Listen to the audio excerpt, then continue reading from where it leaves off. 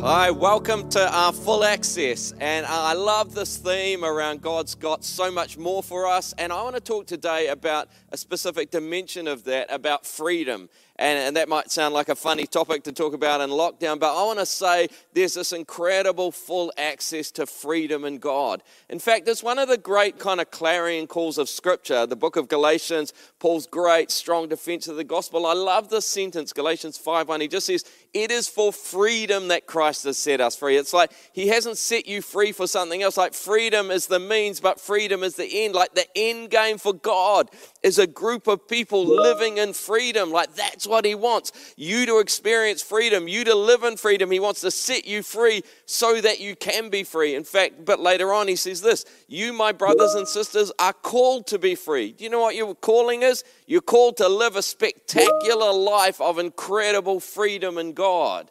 This backs right back up to Jesus, you know, when he came and said, so if the Son sets you free, you will be free indeed. It's like the key people of the New Testament, like we're all about freedom. You have access to freedom. Jesus came to give you access into freedom. If you go back and look at the whole thing of how the gospel's designed to work, what Jesus came to do, Isaiah 61 is the passage that Jesus claimed. And if you look at it, it's all about freedom. You know, the Spirit was on him wide. For people who are poor, that they'd experience good news. For the brokenhearted, they'd be set free from their brokenness. For actual captives would literally find freedom. For people in darkness would be set free into the light. Prisoners, again, would be free from their chains. Just wherever there was less than freedom, people would step into freedom. It's incredible. And then he goes on to kind of outline what that looks like. For those who are mourning are going to find the freedom of comfort. Those who grieve with loss are going to find provision. In fact, where things are just ashes in your life, he wants to set you free from the ashes and set you free back into a crown of beauty. For mourning, not just comfort, but joy. Where there's been despair, set free from despair as a bondage and instead find praise. And he sums it all up like, that's what God's after. They will be the oaks of righteousness, a planting of the Lord. And I love this, for the display of his splendor. God's strategy is a group of people who just live in incredible freedom. And that other people would look and go, I want that. I got great news for you today. God came on the earth for you to find freedom. It goes on even what those people will do. They're going to rebuild the ruins. They just won't experience freedom in themselves. They'll create freedom from brokenness. And they'll be named ministers of our God. Not only, man, you've got a touch of God on your life, but you bring God wherever you come. Good things happen where you go. And the conclusion of this is actually really moving. It's quite kind of overwhelming. Instead of your shame, you'll receive a double portion. Instead of disgrace, you will rejoice in your inheritance. And so will you will inherit a double portion in your land and everlasting joy. I don't know how you sum that up, but it's saying God has got this incredible grace coming into your life that's just going to set you free from everything that's holding you back and set you free to step into everything. People struggle with the kind of language that kind of encapsulate that, but there's a word that's been used about recently. These are a couple of recent books. How Jesus is into flourishing, how we are looking for flourishing churches. Sometimes people resist words of prosperity or whatever, but the word flourishing feels like, yeah, that resonates. God wants to set you free to flourish. And so that, if you wanted to sum that up, man, he wants you to experience full access, freedom to flourish in life. And so Paul was constantly battling for this. He's like, man, this is what we're about. This is the great cause, human freedom. And so his great passion was like, man, stand firm then. Don't let yourselves be burdened again by a yoke of slavery. He's constantly fighting like, Jesus came to set you free. Don't live in slavery. Don't stay in slavery. And even kind of worse scenario, don't go back into slavery. And many of you would know this, but the Apostle Paul felt like he was fighting on two fronts for that. And in the middle, he wanted people to experience freedom, or often called liberty. And it's like, man, there's two forms of slavery. There's the slavery of legalism, like I'm living under guilt and duty and bondage to that way. Or there's the slavery of license, like, man, I've just cut loose and I'm doing what I want. But actually, surprisingly, perhaps I'm not free. I'm in bondage. I'm in slavery to those things. And so Paul starts off, he's constantly defending, no way, Jesus came to set you free. don't be enslaved. And so first of all, he fights back. No, don't let people put all this religious stuff on you. People were trying to say they had to submit to some Old Testament laws. He's like, no, in Christ Jesus, that stuff doesn't count. What counts is living a life of faith and love. Don't let people bring you back under this thing. Like if you're going to follow God, if you're going to be a good person, you've got to do all this stuff. Paul's like, don't do that. That's slavery. In Colossians, another book, he picks up the same thing. Don't let anyone judge you by what you eat or drink or regard to religious festivals or all these kind of things. They're not the real thing. They're slavery. And he makes this incredible statement. Why, as though you still belong to the world, do you submit to its rules? Do not handle, do not taste, do not touch. Often kind of church people talk about the world as, this kind of immoral lifestyle and all that kind of stuff. But Paul's very clear, no, there's another side to the world. There's a religious form of worldliness that's all about, no, if I'm a godly person, then I submit to all these rules. And he's like, that's slavery. That's worldliness and it's slavery. Don't go there. And so Paul's strongly defending people. Don't lose your freedom to come under a legalism. But he's also fights on the other side. He's like, hey, you're called to be free, but don't use that to indulge the flesh. What feels like freedom when you chase after everything that your body and your life says you want actually becomes a form of slavery. Again, in Romans, don't you know that when you sin, you become a slave to sin? That's not freedom. Living under a whole lot of laws isn't freedom, but doing whatever your body and your mind tells you and your emotions tell you want to do, that's not freedom. That's not authenticity. According to Paul, that's slavery as well. And he talks about that, this thing when your life is dominated by hatred or discord or jealousy or rage or ambition or drunkenness or sexual immorality. He's like, that's slavery. And he presents this other incredible path. No, the transformation of God, like this is real freedom. And that's what he wants. So Paul is like, man, I'm going to fight for your freedom.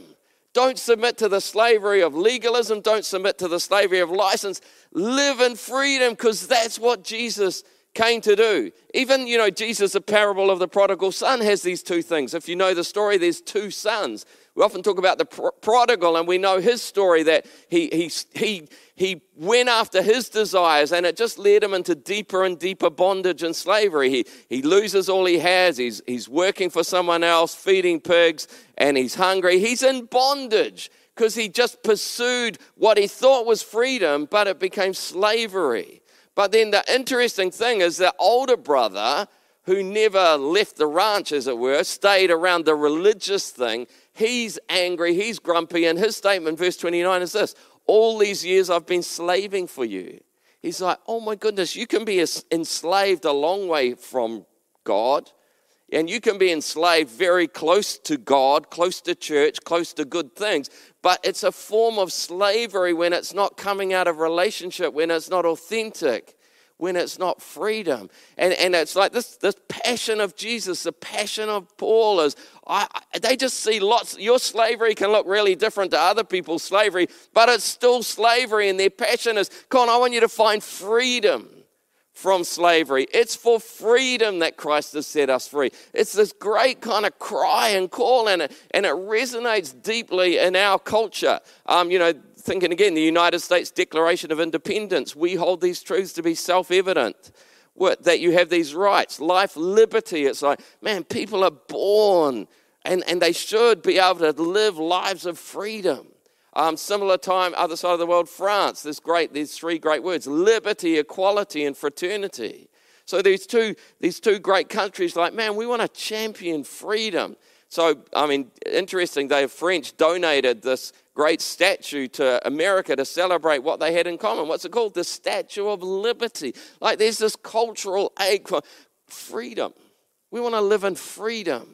We want freedom. We want liberty. Even many of you would have seen this old movie Braveheart about William Wallace in Scotland. This great line. I won't try the accent. They may take our lives, but they'll never take our freedom. That would resonate with Paul. No, don't let anyone take your freedom. But I was listening to the speech the other night, and I backed up, and he says this: you've come to fight as free men, and free men you are. But then he says this: what will you do with that freedom? And it's one thing to go, I want to be free. It's one thing to go, Paul and Jesus came to set you free, but what does freedom look like? Because I got a bit of bad news for you. There's actually a demonic counterfeit to freedom. There's these two famous prophetic passages in the Old Testament, which people assume was Satan was an angel of light, and then he fell. And if you look at the language, it's all about, no, I'm not going to submit anymore. I'm going to be free to do it my way. I'm going to be free to go after my agenda. I'm going to be free to put myself at the top. So it's all, well, you were made to serve God. No, I will ascend. I will raise my throne. I will sit. I will ascend. I will make myself. Ezekiel, the other passage, your heart became proud on account of your beauty. And it's like, man, our culture aches for freedom, but often we sell out to a counterfeit. No, freedom means no one's going to tell me what to do. Freedom means I'm going to just look after number one. That's not freedom. That's just broken and dark and bound. And so when Jesus comes, and then Paul, we often talk about the upside down kingdom.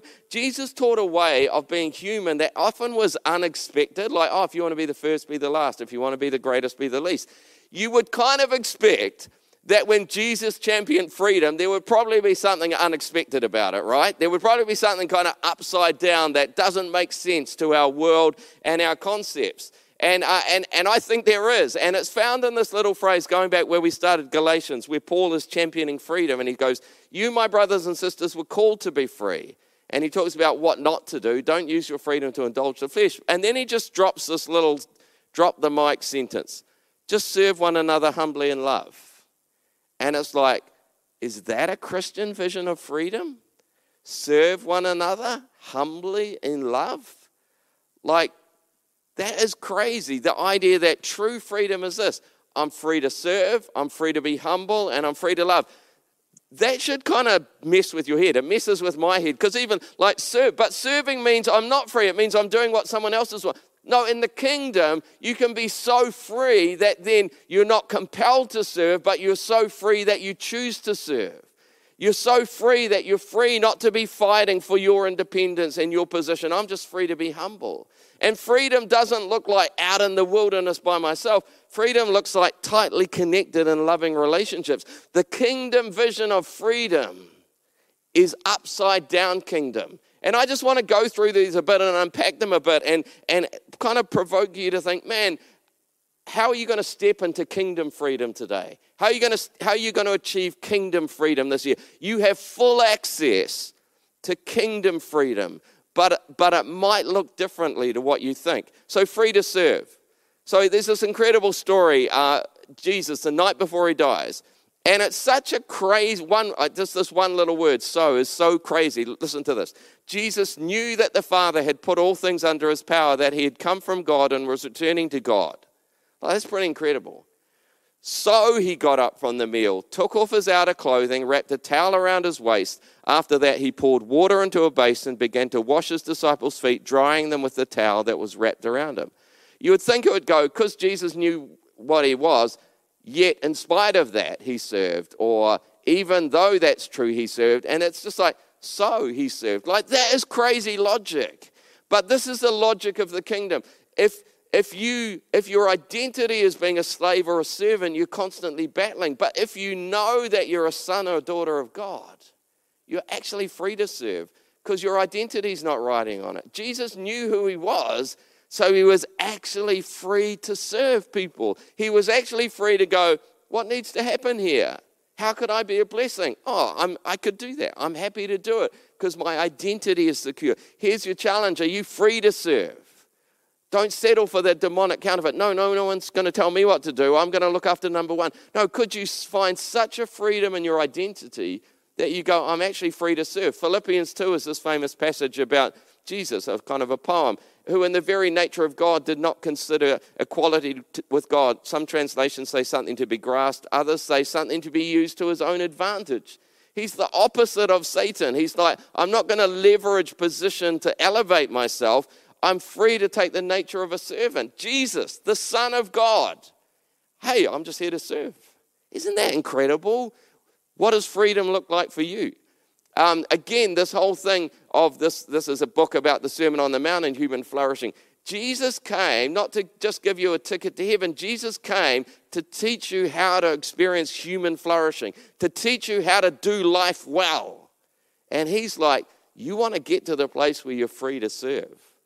Some of you know, I looked at this stuff, the Mental Health Foundation of New Zealand, 5 ways to well-being. Number 2 is, give of yourself. Serve something. Serve some people. This is what secular social science is telling us. If you want to experience human flourishing, you got to serve somebody. You got to serve something. And it's like, this is kingdom values that the world is discovering. They talked about key component of strong relationships is the act of providing help and support. Yeah, research shows that receiving support is good. That's like, I need love. But there's a growing body of evidence demonstrating giving support may be more beneficial. That's what Jesus said. It's more blessed to give.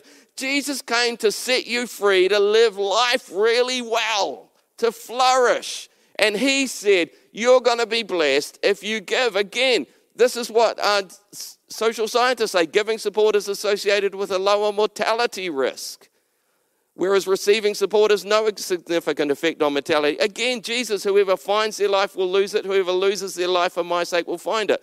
Whoever wants to save their life will lose it. Whoever loses their life for me will find it. Peter says this, each of you should use whatever gift you have received to serve others. Like there is a picture, a Christian picture, a Jesus picture of how to do life well. And it's like, see everything in your life as a gift from heaven and I use it to serve people.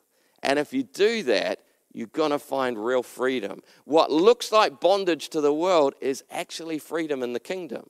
You know, I love at Equippers, our mission, equip people for life. It's not a strategy to grow a church. It's how to equip people for life. And it's based around these heartbeats, our values. And right at the center, the letter A, the kingdom advances, life advances when we serve. It's like right in the center of our church and kingdom vision is serving.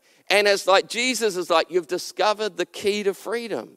When people are free to serve. But we're not only free to serve, secondly, we're free to be humble. Again, if you go back to this passage in Philippians chapter 2, he took the form of a servant, but he humbled himself. Jesus, as the Son of God, was free enough to not fight for position and status and recognition. He was free enough just to humble himself. Because his identity was secure. He didn't need to fight for it. Philippians 2, leading into this passage, this is Paul's advice. Like, do nothing out of selfish ambition or vain conceit. That's the demonic counterfeit of freedom. I'm going to go after getting the most for me. I'm going to go after getting the most position and recognition. And Paul and Jesus like, no, that's not what you're looking for. It's not going to take you where you want to go. Rather, in humility value. Not looking to your own interest, but to the interests of others. Because when you do that, you're having the same mind as Jesus. Jesus came to show us how to do life, and one of the keys is humility.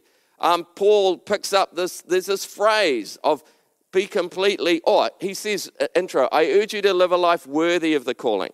What kind of life is worthy? It's this life, be completely humble and gentle.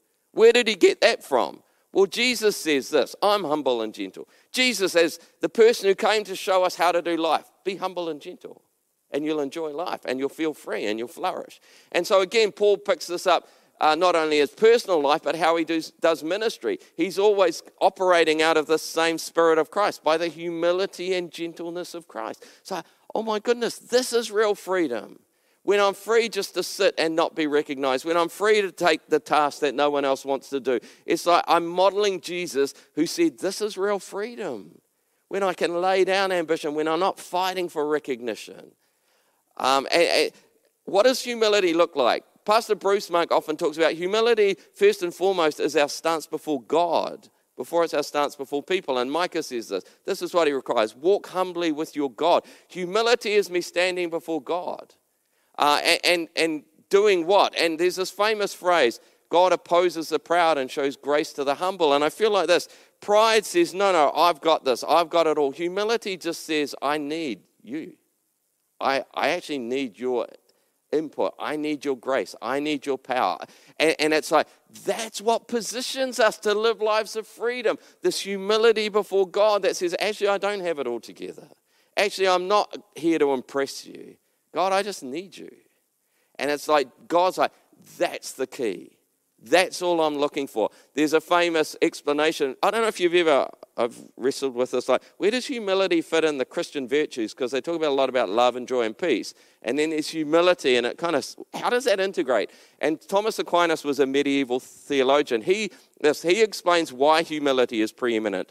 Humility removes pride, whereby a man or woman refuses to submit himself to the truth of faith. Thomas thinks that although humility is not the most important virtue, that virtue or honor belongs to love, it is the beginning. Everything starts with humility, because without humility we cannot be in a position of openness to the work of the Spirit, and since supernatural virtues are bestowed by the Holy Spirit, without humility we cannot live lives of Christian holiness.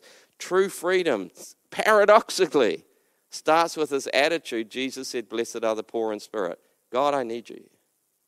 That suddenly sets you free to have full access to all God has for you.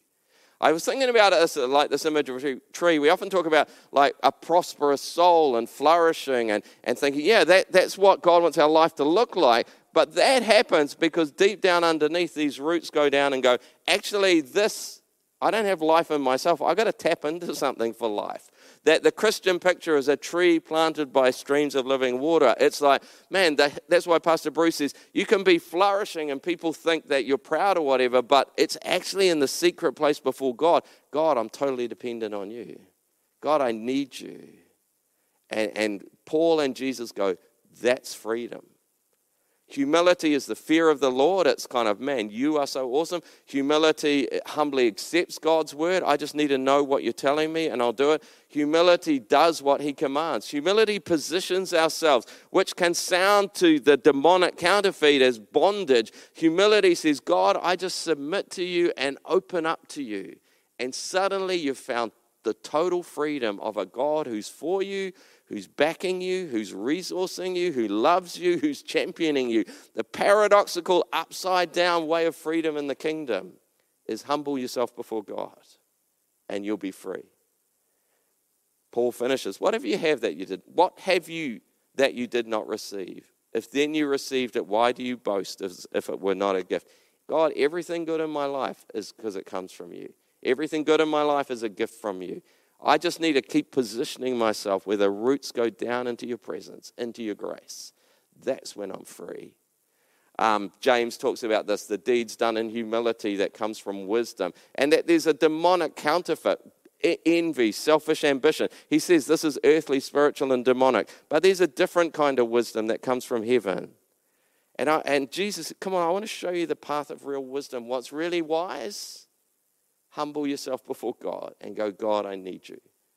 There's a book, a leadership book called Good to Great, and it's studying organizations that have gone from being good companies to great companies. And one of the principles, I'm trying to show you like what Jesus said and Paul said 2,000 years ago, like our world is just discovering. And in this, one of their principles is what they call level 5 leadership.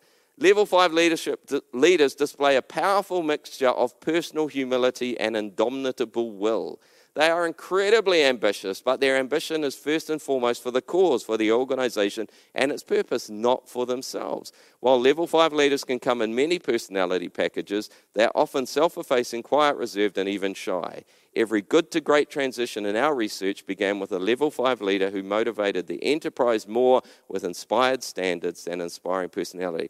I love being part of a church and movement that has leaders who live in freedom but with this indomitable will to advance the kingdom. It's what we're about. And so again, part of our values, the middle is advance through serving, but the start is we honor God. We acknowledge without him we're nothing. We honor people around us. It's like this is kind of articulating a kingdom way to equip people for life. So we're free to serve. We're free to be humble. But I love this. It's like, and this is like the ultimate opposite of our culture. But I think this one, there is a resonance, like there's an ache for this. Because it's this, what is real freedom like? It's free to love.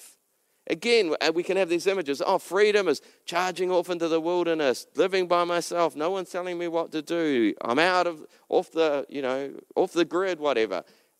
The kingdom view of free is like, that's not free. Freedom is actually free to interconnect my life in loving relationships. You were created for that. We have this kind of cultural myth, talk about the myth of the Lone Ranger, that if you're a real man, you're this rugged individual, who's alone and a bit gruff and pushes people away and not close and all that. A lot of us like reading these books, and it's like, and they're fun books, but from a kingdom point of view, a biblical theology would go, man, they're incredibly dysfunctional, toxic men, human beings. Why? Because Genesis 2, when God looked at creating man, it's not good for a man to be alone. Put on a biblical lens for a minute and think about the heroes of freedom in our world. The biblical worldview would go, that's not freedom. That's failure to flourish. That's brokenness. That's aloneness. That's the worst thing that could happen to you.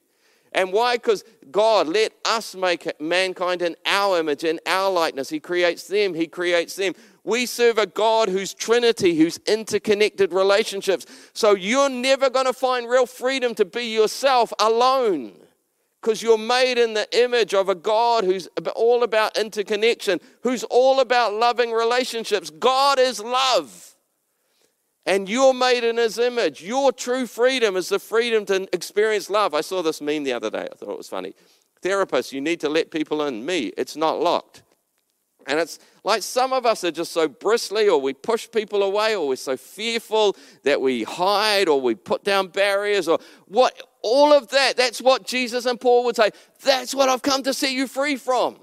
Because human flourishing looks like this. Loving relationships, a new commandment I give you, not a legalist duty, but a plan of how to flourish. Love one another. He repeats it twice in chapter 15. Love one another. Love one another. Jesus is like, this is the secret of human life. This is freedom. This is the kind of freedom I want to set you free for. And this whole thing in Galatians 5, when you're called to freedom, the entire law is fulfilled in this one thing. Love your neighbor. It's like what does freedom look like? Not isolation, not independence, not promotion. It looks like loving relationships. Pastor Esther mentioned this study last week in Auckland about Harvard study. They've been tracking people for 80 years. Started in 1939 with some students at Harvard University. They've gone through 4 generations of researchers who've just every couple of years they interview these people, and they're trying to understand the trajectory of what leads towards happiness and flourishing. And this guy, he's the 4th director of the study. He's done a TED talk, just says what makes a good life. Lessons from the longest study on happiness. So we got Jesus and Paul 2,000 years ago, and then we got the longest social scientific study of happiness over 80 years. And he asked these 2 questions. What keeps us healthy and happy as we go through life? And this interesting question, if you were going to invest now in your future best self, where would you put your time and your energy? They've done some research of young millennials. They found this. Over 80% like, I want to get rich because then I'm going to be happy. Over 50% like, I want to become famous because then I'll be happy. That's a worldly counterfeit. That's never going to deliver. They published what their research in this book. This is what he said. The surprising finding is that our relationships and how happy we are in our relationships has a powerful influence on our health. Taking care of your body is important, but tending to your relationships is a form of self-care too. That, I think, is the revelation. Like, isn't that amazing? The word, like, you spend one of the top universities in the world spends 80 years, 4 generations of researchers to come up with a revelation. What Jesus said, love one another. What Paul said, he set you free to love. It's like, this is what you're born for. This is what you're aching for. They go on to say close relationships more than money or fame are what keep people happy throughout their lives, the study revealed. Those ties protect people from life's discontents, help to delay mental and physical decline, and are better predictors of long and happy lives than social class, IQ, or even genes. Jesus said it 2,000 years ago. I've come to set you free. What does free look like? Love one another. Paul said, it's for freedom that you've been set free. What does freedom look like? Love one another. It's like, this is what God wants you to step into this year. And again, I love these values that are about equipping people for life, because the final one is T. We're made to do life together.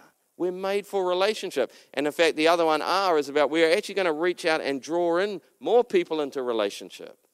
And so I love the fact that at Equippers, we're here to equip people for life. And because we've nailed down the key values of the kingdom, it's like everything in social science research is just catching up that says, man, this is not a strategy how to do church well. This is equipping people for how to do life well, to have the most flourishing life, to have the most happy life, to be free in life, because it's for freedom that he set you free. Here's the blow your mind, upside down, paradoxical message of the kingdom. You want to be really free? Serve one another humbly in love. Like, that just blows my mind. That's what human flourishing looks like. That's the nature of freedom, that I would serve people humbly in love. The secret of your success, the freedom that he came to purchase for you on the cross, is that kind of life, empowered by God, out of his grace, in the life-giving power and leading of the Holy Spirit, bought by the death and resurrection of Jesus. But it's a life of what? Serving one another humbly in love. It's like incredible. Just to kind of finish, there's another, again, Harvard, a human flourishing program. So again, major research at a major university, what does human flourishing look like? They came up with 5 things. Happiness and life satisfaction. That's kind of a bit general, I guess, but we go part of that well-being stuff. We go, oh yeah, we know how to do that through that thing, connect and giving. Mental and physical health. Oh, definitely we know how to do that. Those 5 ways to well-being, which includes connecting and giving. But look at these bottom 3. Like, seriously, like they just copied and pasted Galatians.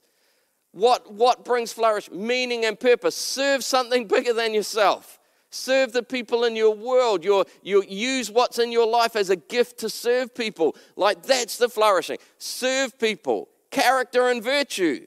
Humbly. Humility is the beginning of virtue, is the beginning of character. Serve people humbly. In close social relationships. Love. It's like they spend millions of dollars and top researchers to come up with what that Jesus and Paul have said, with what Paul says in one little random verse in Galatians 5:13. You're free to serve. You're free to be humble. You're free to love. We live in a world that is a bit crazy right now. It's pressing on all around us. Maybe you don't feel free, but I got great news for you. Jesus has come to set you free. What does freedom look like? That you're giving your life to serve something bigger than yourself. What does freedom to look like? That you're not fighting for position, you're just free to be humble in your world. What does freedom look like? That you're connected in loving relationships. And I got great news for you. Nothing can take that freedom from you, because Jesus bought it for you on the cross. You came out of the grave and resurrection power for you to live into this. He poured out the Holy Spirit on your life so you could experience it.